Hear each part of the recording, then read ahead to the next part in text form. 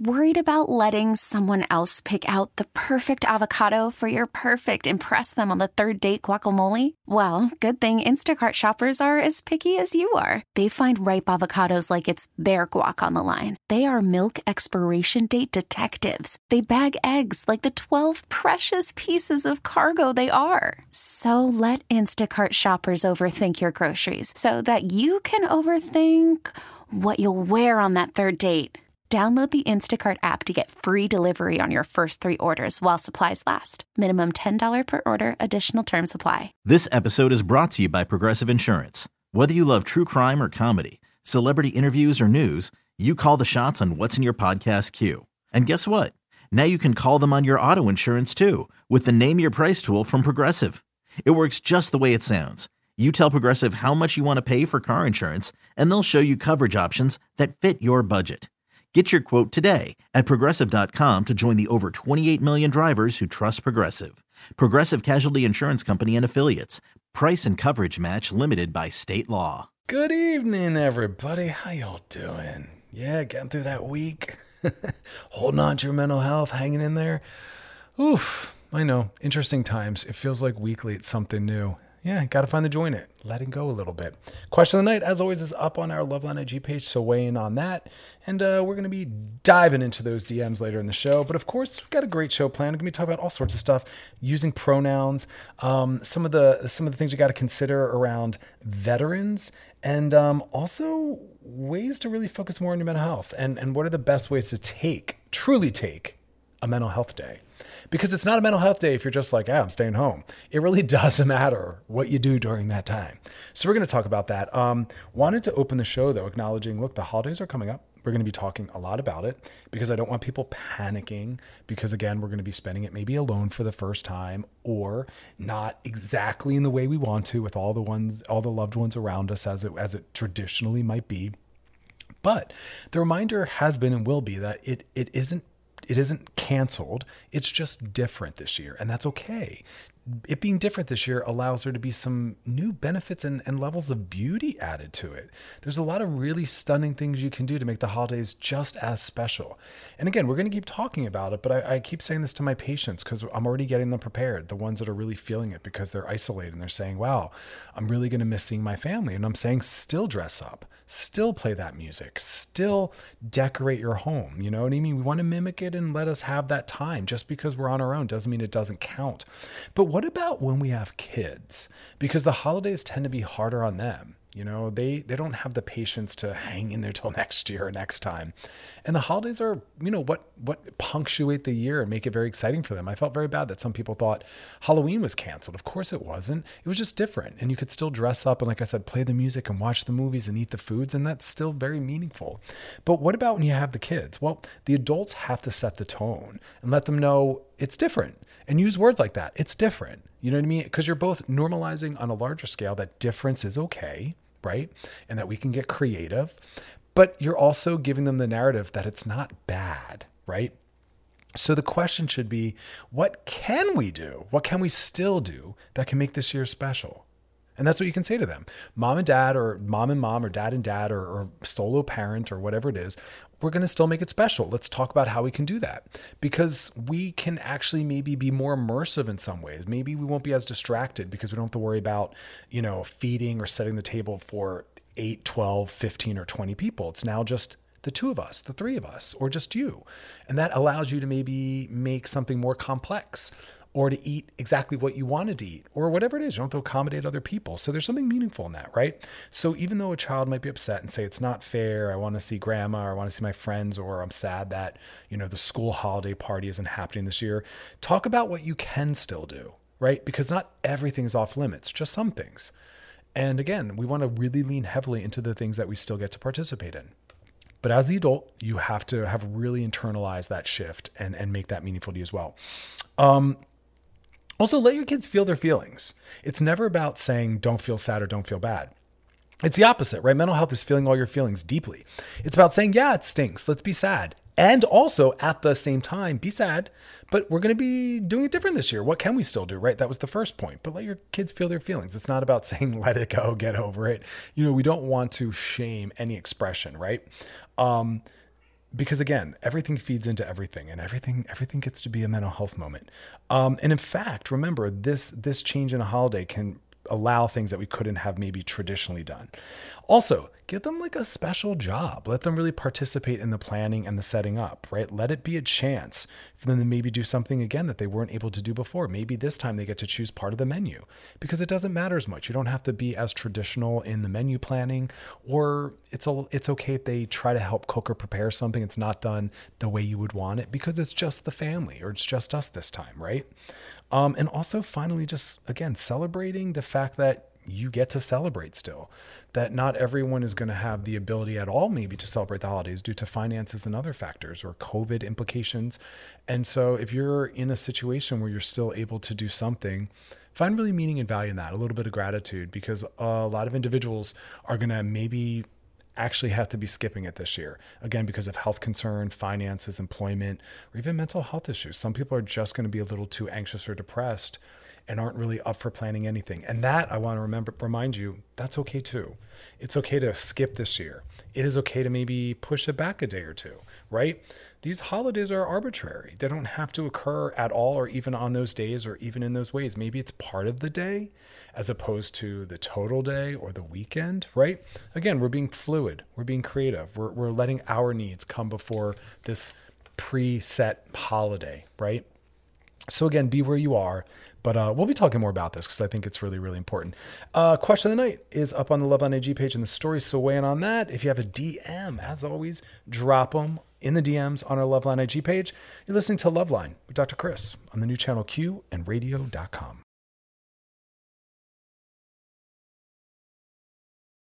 All right, we're back. Question of the night, as always, up on our Loveline IG page.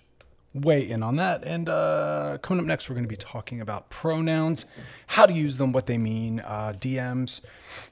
Let's talk, though, right now about heterocentricity and heteronormativity. Now, what that means is it doesn't have anything to do with straight people, actually. It has to do with the systems, the ideals, the expectations that come with someone who's heterosexual defined. Being heterosexual, meaning interested in the opposite gender, does not mean that one has to live, date, or have sex in a heteronormative or heterocentric way. In fact, authenticity and truth live outside of those norms and expectations, because to live or define themselves as a hetero, many people feel that that means they have to follow through with all the archetypes, caricatures, stereotypes. But again, mental health is about sitting outside of those norms. Mental health is actually always about breaking outside of norms. Trauma is the reason always why people aren't able to live authentically exactly as they are. So when someone's worrying about aging and is using anti-aging products, that's a result of cultural trauma that says you're not allowed to age, that aging is shameful, that aging is bad, that you lose desirability. A lot of the norms around gym culture and the idea that you have to, as a man, occupy more space and have muscles and a small waist and a big penis, and as a woman that you have to have, a small waist and big breasts and no stretch marks. All of that is also a part of heteronormativity and heterocentricity. And as you're kind of learning and hearing in that, it's very much about pushing back on all these expectations, right? And again, it has nothing to do with being gay or straight, because people that are gay identified, meaning sexually, they're interested in the same gender, they often follow rules and expectations too. And we call that homonormativity. And funny enough, homonormativity looks exactly like heteronormativity, meaning gay people follow along with the ideals and expectations of the heterosexual world. And then that's where the word queer comes in, because queer is not about being gay or straight. Queer is actually about living non-normatively. Queer is actually about pushing back on all those expectations and norms. Queerness is about liberation and truth and authenticity, and not following projected, expected paths. So what does that mean? It means a whole lot of things. Because traditionally, a lot of heterosexual expectations and norms are very sexist. It can be misogynist. They very much can support and align with what we call the foundation of rape culture. And rape culture is very much built on this idea that women are passive and submissive, and men own and dominate. And so just moving towards more mental health, moving towards more of an egalitarian culture, trying to battle sexism and misogyny is really about removing these male expectations and female expectations that aren't even real. So for instance, think about this. A lot of times the heterosexual script is very much rooted in conformity. This ideal that if you're a man, you act a certain way and look a certain way. If you're female, you act in a certain way and look a certain way. And that you're supposed to, especially if you're female identified, at all costs, make sure you find a man and a family. And if you don't have a family and don't have a child, then your life isn't full of meaning and you're not successful. And you're supposed to get married and be monogamous and have a home. And it's so pre-planned, and it's just not honest. And it applies so much pressure for people that aren't able to or don't want to live up to those expectations. And that's where this idea of queerness really can free you, because queerness is rooted from people that said, listen, the beautiful, healthy part about not being heterosexual is that we get to kind of choose our own path and our own way of being. There's no necessary paths, expectations, or goals. And there's something very, very, very liberated in that. Now, what's interesting is also when we look at the mental health of heterosexuality versus homosexuality, we know that lesbians have more orgasms than straight women. And that's very much rooted in the idea that for heterosexual sex, men think it ends when they orgasm. And they think that that's it. And they don't necessarily worry or focus on the female partner. We also know that gay relationships have more equal distribution with household labor, which is the number one complaint of heterosexual females in my office, is that men think they have to do bare minimum and that that's enough. And that if they do one or two things, that they should get on a pat on the back. Also, we know that gay couples have higher earnings, that they have better adjusted children in terms of empathy, communication skills, and relational health. And that gay couples report higher relational happiness. And the higher relational happiness is because it's equality based. There's no preset expectations on someone, and everyone really truly chips in. And there's something really powerful and beautiful in that. And so when I work with heterosexual couples, it's always about trying to figure out what do they need as a person and as a couple, and not holding them accountable to their gender, to their sexual orientation, and just living in truth and reality. Because what people need is sometimes outside of that. Maybe they don't want monogamy. Maybe they don't want children. Maybe they don't want to own a home. There's so many different things that they can push back on. And as a result of that, I think that that's really, really, really stunning, is for people to kind of create the own script and their own path. Ideas like solo parenting is really radical in some circles, where a solo man or solo woman's like, I don't need a partner to have a child, or having a partner with a best friend. I know gay couples where one's straight, one's lesbian, and they have a child. I know some straight women who have a child with a gay friend. All those things are beautiful, because again, children need caregivers. That's it. Doesn't matter their gender. Doesn't matter if they're married. They just need caregivers and a happy home environment, and all their needs met, period. And that can come in many different forms.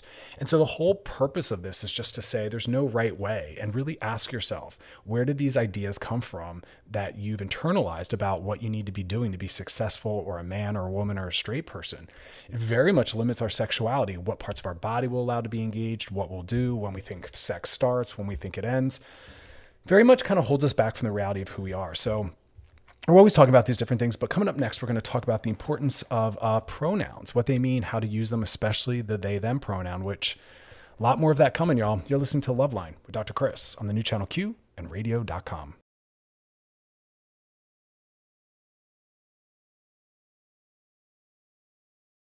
Alrighty, ready. We're back, and we're talking about pronouns, especially they, them pronouns. You're going to see more of this because a lot of people are realizing, he, she, limiting. You know, the younger generations, they have more fluidity in terms of gender and sexuality, which we're going to continue to see more of because people now have support. They can build community. I'd shared a big study that I was a part of, what was it, 4 or 5 years ago? And huge population size, a couple thousand, I think it was like 4 or 5,000 people. And it was the younger generations. And 56% of them did not identify as straight. Doesn't mean they identified as gay. They identified as not sure, heteroflexible, fluid, non-identified. I love that. That's more honest. People are really, really challenging and exploring and pushing themselves outside. And I love the expansion of all these different labels for gender and orientation. I always tell people with the labels, hold them lightly because they come with limits and expectations and stereotypes. But it's a good way for, again, people to have a sense of self and to find community and to just to normalize who they are. So I love it. It brings a lot of visibility. In the dictionary now has they and them in there for singular use, because some people that don't identify with gender, they're non-binary or fluid, they'll use they and them pronouns, which I personally think is great because I've said before, I don't mind being called he and him, but when someone tries to call me a man, it feels so loaded. It feels like you're about to put limits on me or expectations, or you're going to stereotype me. And I don't like that. So I like he and him, and I like they and them as well. I love that. At some point, I'll probably go full they and them, saying, please don't put any gendered norms or expectations on me. Let me just be myself. Let me live my life. And if you want to find out about it, you watch, you join it. You don't get a label from the outside to kind of make sense of it. So again, they and them is now used as a singular pronoun. Individuals identify that way, and you'll see that in some people's profiles or in their emails. Kamala Harris put she and her in her Twitter profile, and that's like a really beautiful way to start to normalize the idea that you have to ask people what their pronouns are. That's a very polite thing to do. What pronouns do you prefer or use? And you can't tell by looking at someone anymore. Just because they dress, aka present, in a male normative or female normative way doesn't mean that those matching pronouns are what's comfortable for them.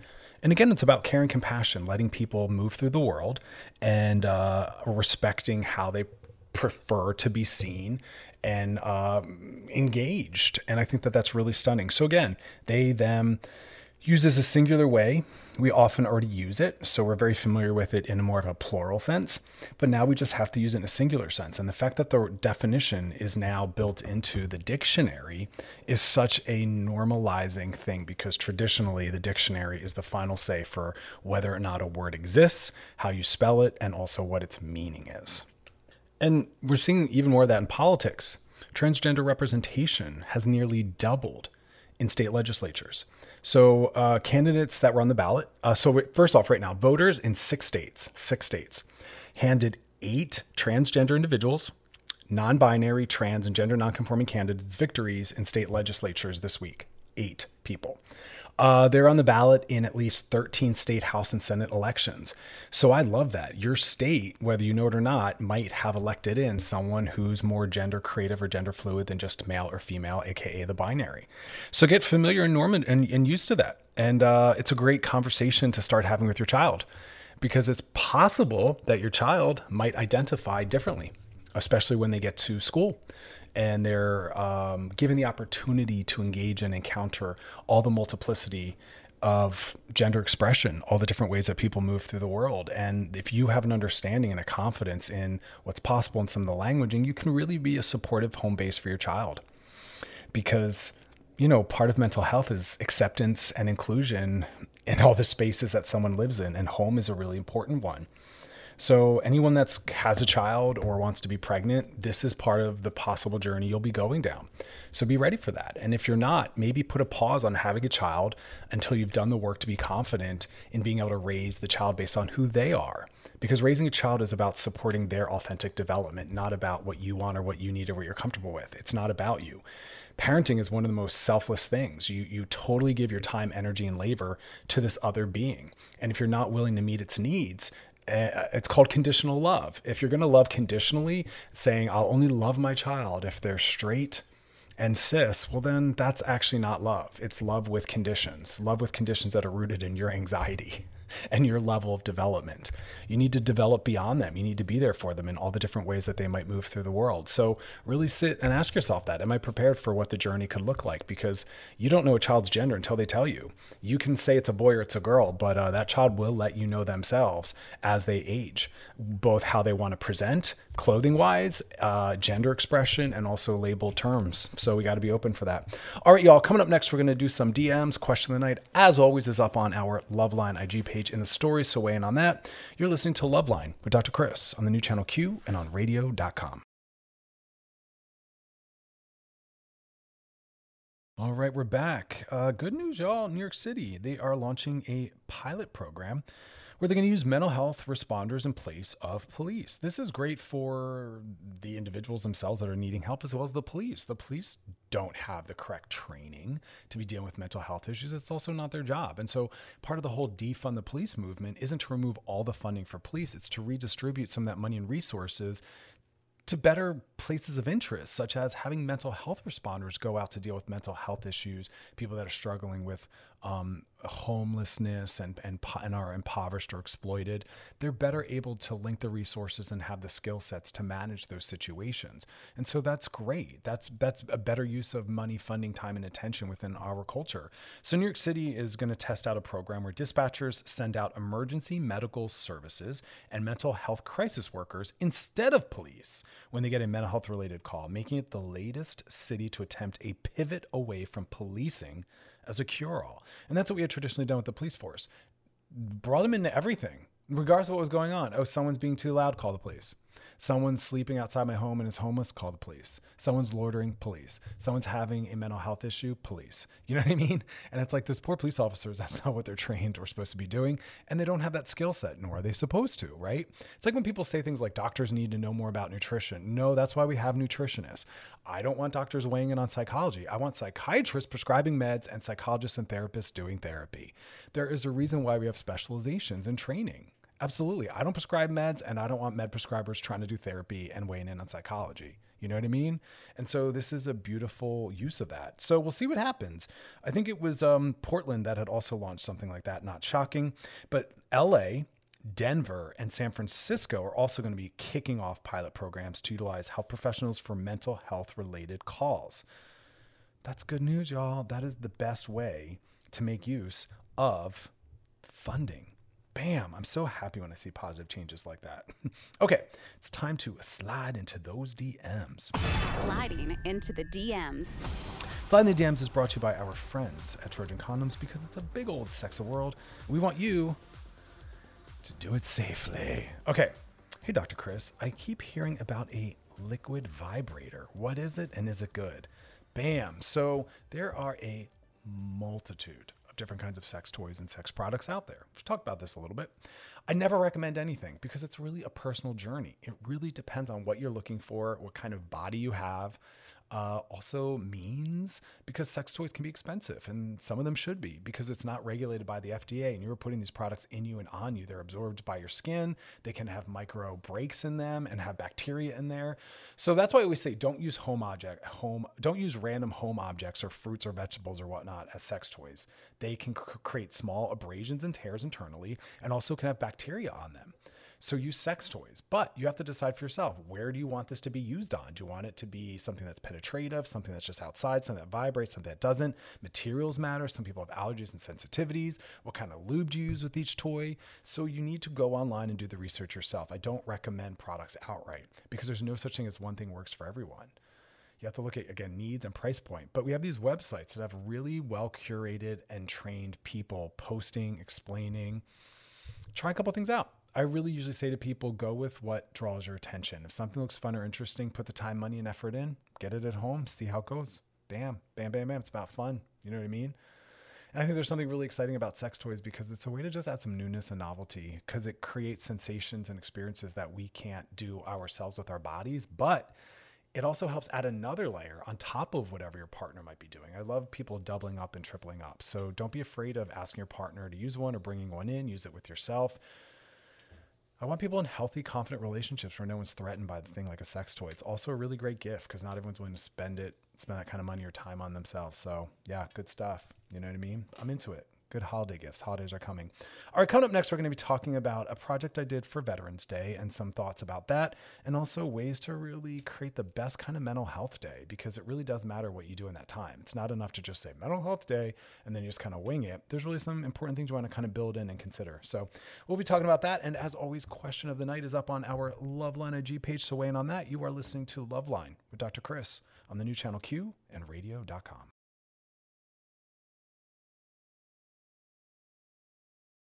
All right, we're back, and I wanted to just kind of throw us back to last week. Last week was Veterans Day, and I got to be a part of Vanderpump Dogs. They have a veterans program where they help veterans get connected with rescued service dogs. And I think it's a really great program. And so it's not so much that I want to give a heads up to the program, though. If you go to vanderpumpdogs.org, you can help donate and help, again, rescued service dogs get paired with veterans to help them with their PTSD and other mental health issues. Really great cause. But I wanted to talk about that for a second. So individuals that have participated in war and extreme acts of violence, whether they participated as a spectator or they engage in the violence themselves, veterans are really susceptible as a result of that for a lot of mental health issues, including PTSD. Now, what we know is the mental health issues can be anxiety, stress, depression, and PTSD, along with some of those mental health issues, can very much lead to issues with sleep disorders, falling asleep, staying asleep, nightmares, mood issues such as depression and anxiety, generalized or otherwise. Also, substance abuse issues, misuse or abuse of drugs and alcohol as a way to cope with the anxiety and the depression, or flashbacks, and also a lot of isolation. And it all kind of feeds into itself. The isolation is a result of the mental health issues and the PTSD at times, where they struggle to connect with others struggle to connect with them. That leads to isolation. That isolation circles back and leads to the mental health issues as a result of the isolation. It just feeds into itself. It's so interesting how mental health works like that. So what we know, though, is that the presence of a pet like a dog can very much help reduce that. It reduces stress. It can reduce anxiety, help drop their blood pressure, increase immune functioning. But more importantly, it reduces the isolation, both because they have a companion, but also that pet helps bring them out into the world because they have to walk the dog. Having that dog out in the world walking, it can lead to conversations being started, building community with other dog owners, connecting with people while they're out walking their dog, like I said. And that can really help them start to feel safer or willing to participate in the world, letting them tap into a new set of skills. And again, that can help them return maybe to career or family or romance, because stepping outside of all that can lead to mental health issues, and mental health issues can lead to being forced outside of that. So think about that for yourself, for loved ones, for any mental health issues, any PTSD, but especially for people like veterans. Owning a pet is life-saving. It can very much help their mental health. And so that's something we can all think about. And we talked about that really early on in the pandemic, how having a pet can be someone to keep you company, someone to get you out of the house, because we still know, even though we're in a pandemic, right, you should be still going outside, getting fresh air, sunlight, seeing other people moving around, but just stay away from crowds, stay outdoors, right? Wear your mask, stay socially distanced. But a pet can be a really great thing to add to your life, especially for people that are home all day. Just make sure that if you're going to be someone who's going to return to work and leave the home, that you're able to provide care for your pet by either taking your pet with you or paying for someone to come and walk and spend time with your pet, or maybe a loved one or friend or neighbor that's willing to do that. But you don't want to get a pet because you're home now and then at some point have the pet at home by themselves all the time, because that's not really very fair or kind to the pet. So make sure it's something that you can really wholeheartedly sign up for, over the long term.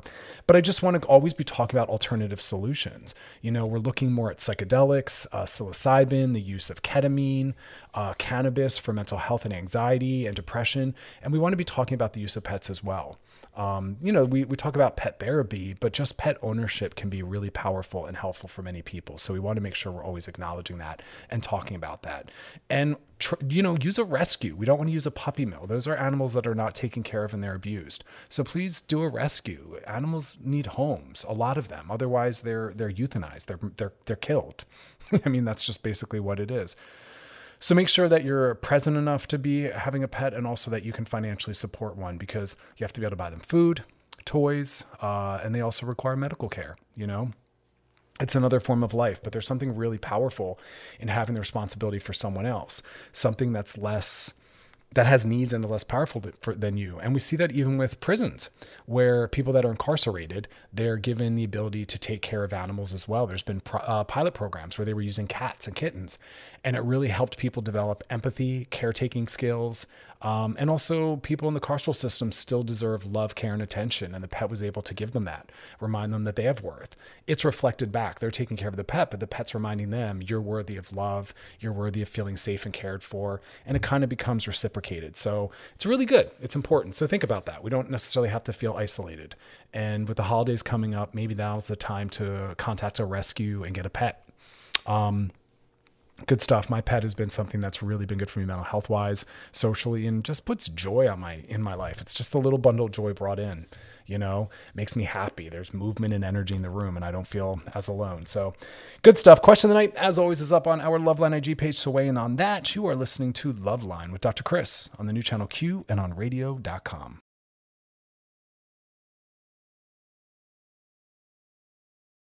All right, y'all, we're back and we're going to talk about taking a mental health day. For some of us, we're able to make, mental health moments throughout our day, which is really the goal. We're going to be talking about the more extreme version where you don't have the ability to build it into your normal day. And so you just take certain days off. But I want to remind you, every single day, you should be centering and prioritizing your mental health, truly. And I know that there's some privilege in that, but you have to find the ways to build it in. We should be every single day, as we talk about all the time, building in self-care, some joy, pleasure, and rest. Taking naps, taking downtime in the middle of your workday. Go outside and sit on a bench for a while. Just take in the fresh air. Set a timer or just go for a walk outdoors. Take an extended bathroom break. Go into the break room. Whatever you do, take breaks throughout the day. Also find some joy and pleasure. And that can also be done in the middle of your workday. There's so many different ways to do that. Just make sure you're building it in every day. Now, for some people, though, they need more than that. I do. I'm one of those people where I tend to work very hard. I have a lot of careers always going at one time, and I need to build in days where I have nothing I have to do, or I force myself to do nothing. So we're going to talk about what are the important pieces of that, or how do we really carve that out? And again, we can build that into our time at home right now during COVID, or maybe this is something you do while back at the office.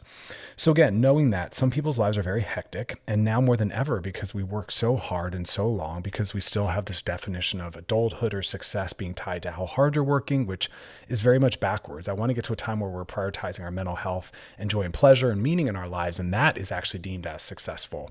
But again, there's a lot of boundaries that are really blurred between home and life, home and work, work and life, and we let work and career and all that really get it to show up and get in the way of our home life. And we need to set that boundary where we don't want to make it okay anymore to miss important events in our loved ones' lives because of work. I want that to no longer be acceptable. And in my book, Rebel Love, I talk about that.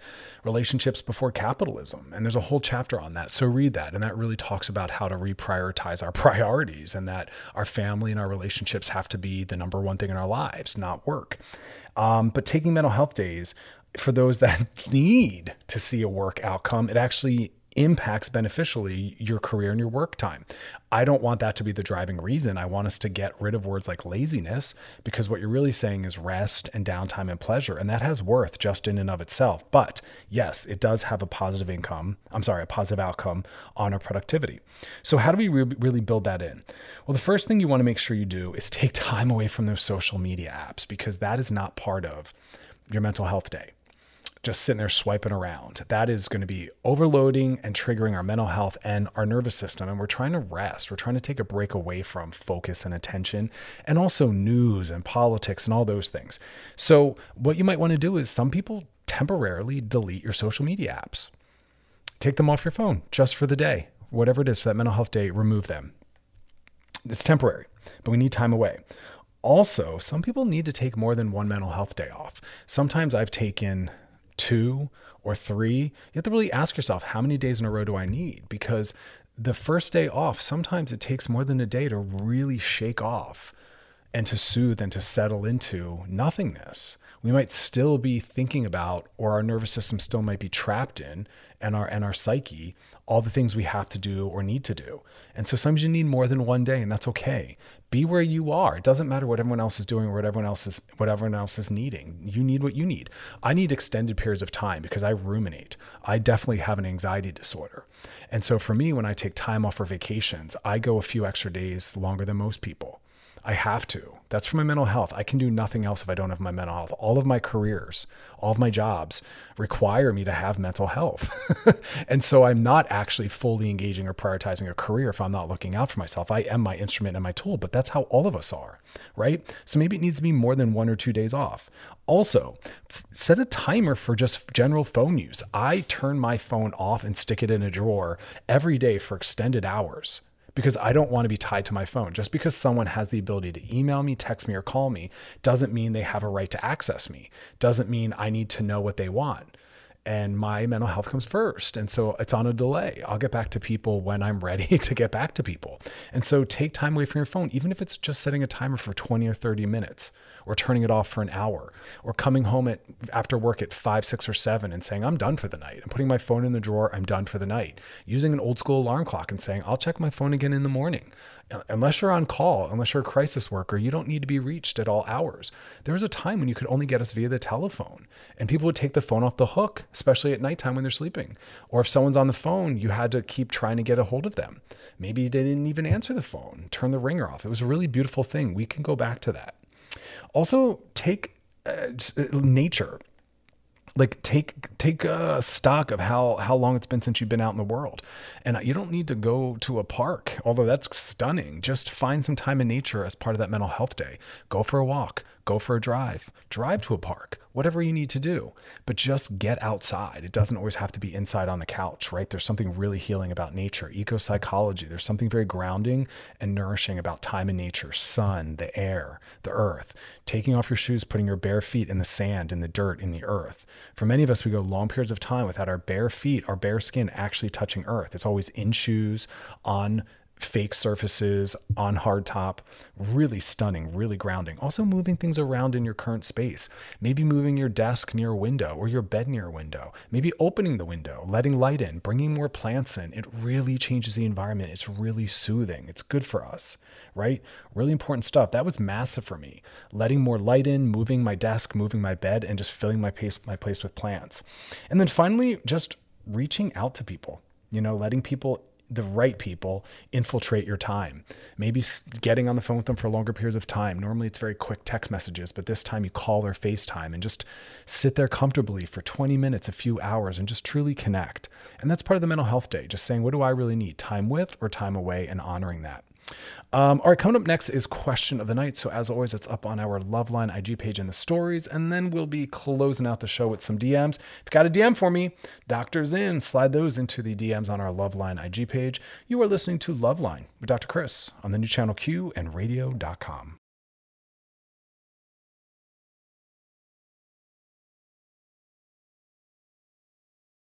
All right, we're back. I was posting about this on my social media. There's a stunning documentary on HBO Max, or HBO as well, called Transhood.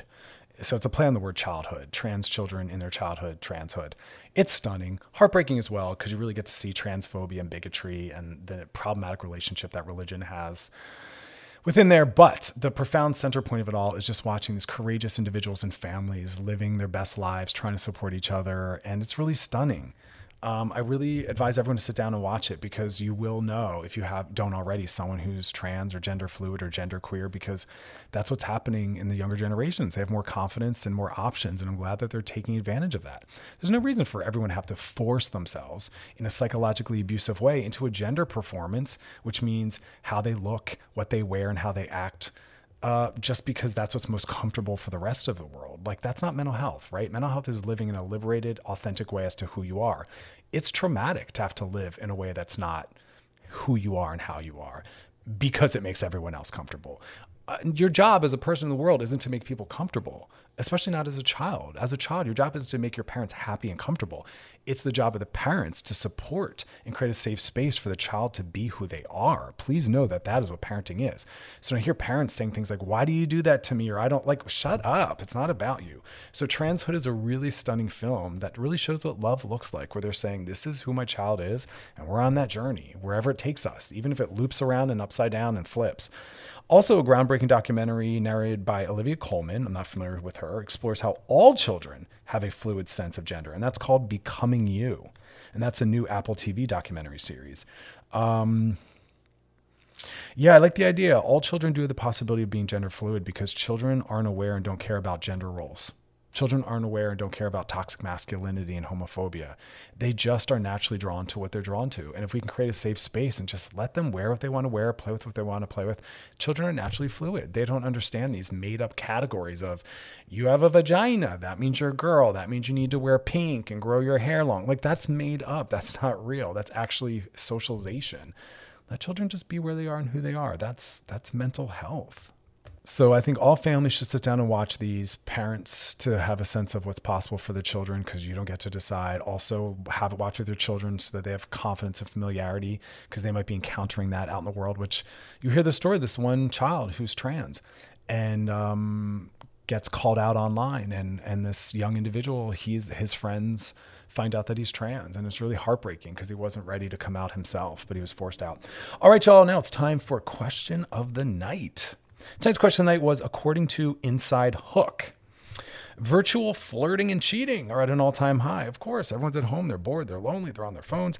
Are you worried about your partner cheating on you? That's the question of the night. Are you worried about your partner cheating on you? 32% said yes. 68% said no. Good, because if you're in a trusting relationship, we're good.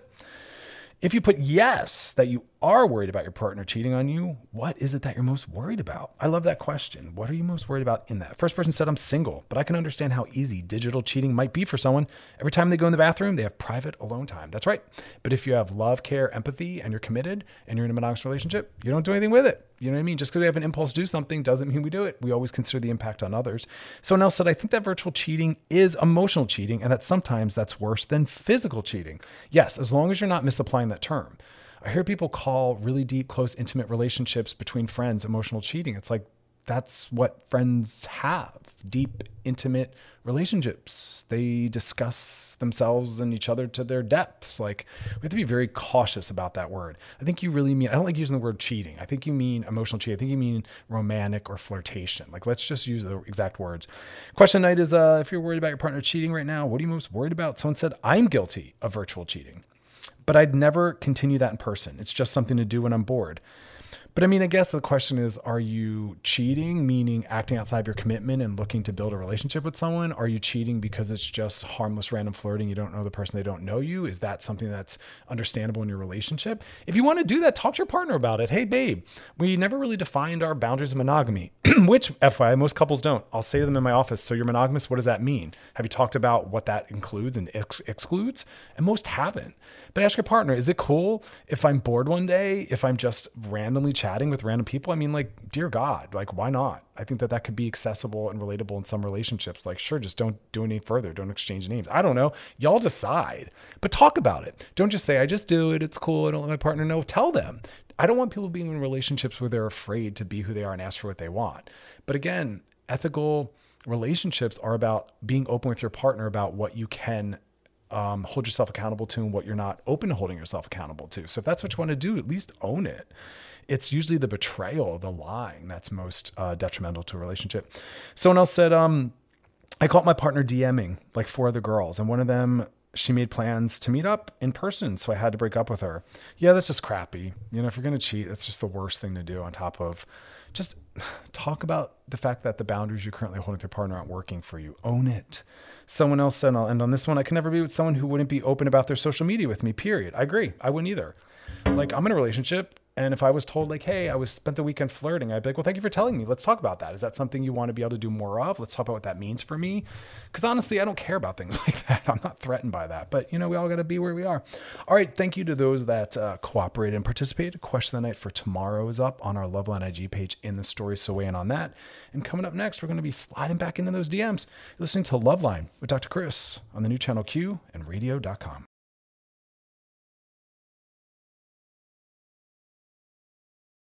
All right, y'all, we're back, and now it's time to slide back into those DMs. Sliding into the DMs. Sliding the DMs is brought to you by our friends at Trojan Condoms, because it's a big old sexy world, and we want you to explore it. This question says, hey, Dr. Chris, my name is Lori. I've noticed some toxic behavior from my boyfriend that I'd like your opinion on. I haven't said anything to him yet, so we've been together for about a year, moved in together around March of this year. Man, interesting timing, right? Did you know COVID was coming? Because a relationship moving in together is a lot different when we can actually leave the house. You know what I mean? At the beginning of the pandemic, we were both drinking more. Oh, there we go. Which almost all the world did, so I didn't think anything about it. Yeah, I know, exactly. That's why I keep trying to bring it up. It's very normalized. I'm talking to a lot of people, they're like, I was high all day. Started making a martini at 10 a.m. And I'm like, well, there's a place for that. But when it's every day, like, how you feeling? How's your mental health? Are you okay with the behaviors you're engaging in while doing that? What's it going to be like when all of a sudden you got to stop? Yeah, you got to think about that stuff. God bless it. Around August, I decided that maybe we should stop drinking as much as we did. We were drinking anywhere from like 12 beers to 2 wine bottles a night. Yep, it's real. I've been there. When I was like that, I just felt gross every day. I woke up every day feeling horrible. I wasn't accomplishing any of the things I wanted to accomplish. I was getting very sloppy. And we're getting dependent upon that to be able to just really make fun use of our time. It's such a crutch. I've stopped or will have one glass. He continues to drink excessively. But remember, you helped create that system. And just because you chose on that random day to stop doesn't mean that he wants to or is ready. And we can't say, well, I stopped today, so I need you to stop today. It's like, well, we have these thing called the stages of change, and it's about someone's readiness. And you were ready for action and took action. He's not in the action stage. We have to let people be where they are. Yeah. He tells me it makes him feel better. I'm sure it does. But I'm worried that this won't stop even if the pandemic ends. It's possible. But see, this is why we have to be very thoughtful about what we bring into a relationship. We can't normalize and bring things in, and then when we change our mind about it, demand that everyone else stops. You know what I mean? He's beginning to be mean when he's drunk. See, there it is. So I'll just go to bed before he gets to that level. Nah, that's not good. That the minute violence or aggression shows up, that's when we do set that hard line. Drinking is not a privilege. I'm sorry, drinking is a privilege, not a right. You have the, wait a second, how's it go? You're allowed to drink. You're allowed to drink. But if your drinking leads to problematic behavior, then yes, you are responsible for limiting or stopping it, period. It doesn't make it okay. Yeah. Healthy drinking is to only drink when we're not creating negative consequences. 100%. Sometimes he makes it to bed. Sometimes he just stays on the couch. What can I do? Well, you don't have a right to demand he doesn't drink. You do have a right to say you cannot engage in certain behaviors, like as the way you're talking or treating me. And if that's a result of your drinking, well, then yes, by default, you need to stop drinking, but you need to lean on the behavior. At night, while drunk, you get mean, and that's not okay. And if you can't stop doing that while drunk, then you need to stop drinking. And if you're not willing to stop drinking because it leads to you doing things that aren't okay, then you need to go. And that's the hard line you draw, and that's the way you say it. So I'll repeat it again. I have to say it is unacceptable for you to engage in aggressive, violent, or mean behavior or words with me. That often happens because you've drank. So you need to stop drinking because those behaviors are unacceptable. And if you can't stop them without drinking, the drinking needs to go. If you are unwilling to stop drinking or engaging in those behaviors while drunk, then you need to go. Period. End of story. Hard line. Because your mental health matters. And it matters more than his negative outcomes of his drinking. So, folks, this quarantine, this COVID, I know, let's make it have a neutral to beneficial impact on us and on those around us. Not bad, All right, y'all, that's our show. We are Channel Q is where you go if you want to check out past episodes of Loveline. Also, I'm listening live, my live stream show on all the radio.com handles. That's YouTube, Twitter, and Facebook. And that's every Thursday night, 5 p.m. Pacific, 8 p.m. Eastern. It live streams. Well, it streams live. And that's always experts, celebrities talking about COVID, mental health, self-care, really important things that are specific to what we're going through right now because new stuff is emerging. It's a special, special time and not sure when it's going to let up. As always, y'all, thanks for hanging out with me. And you all have a beautiful, beautiful rest of your night.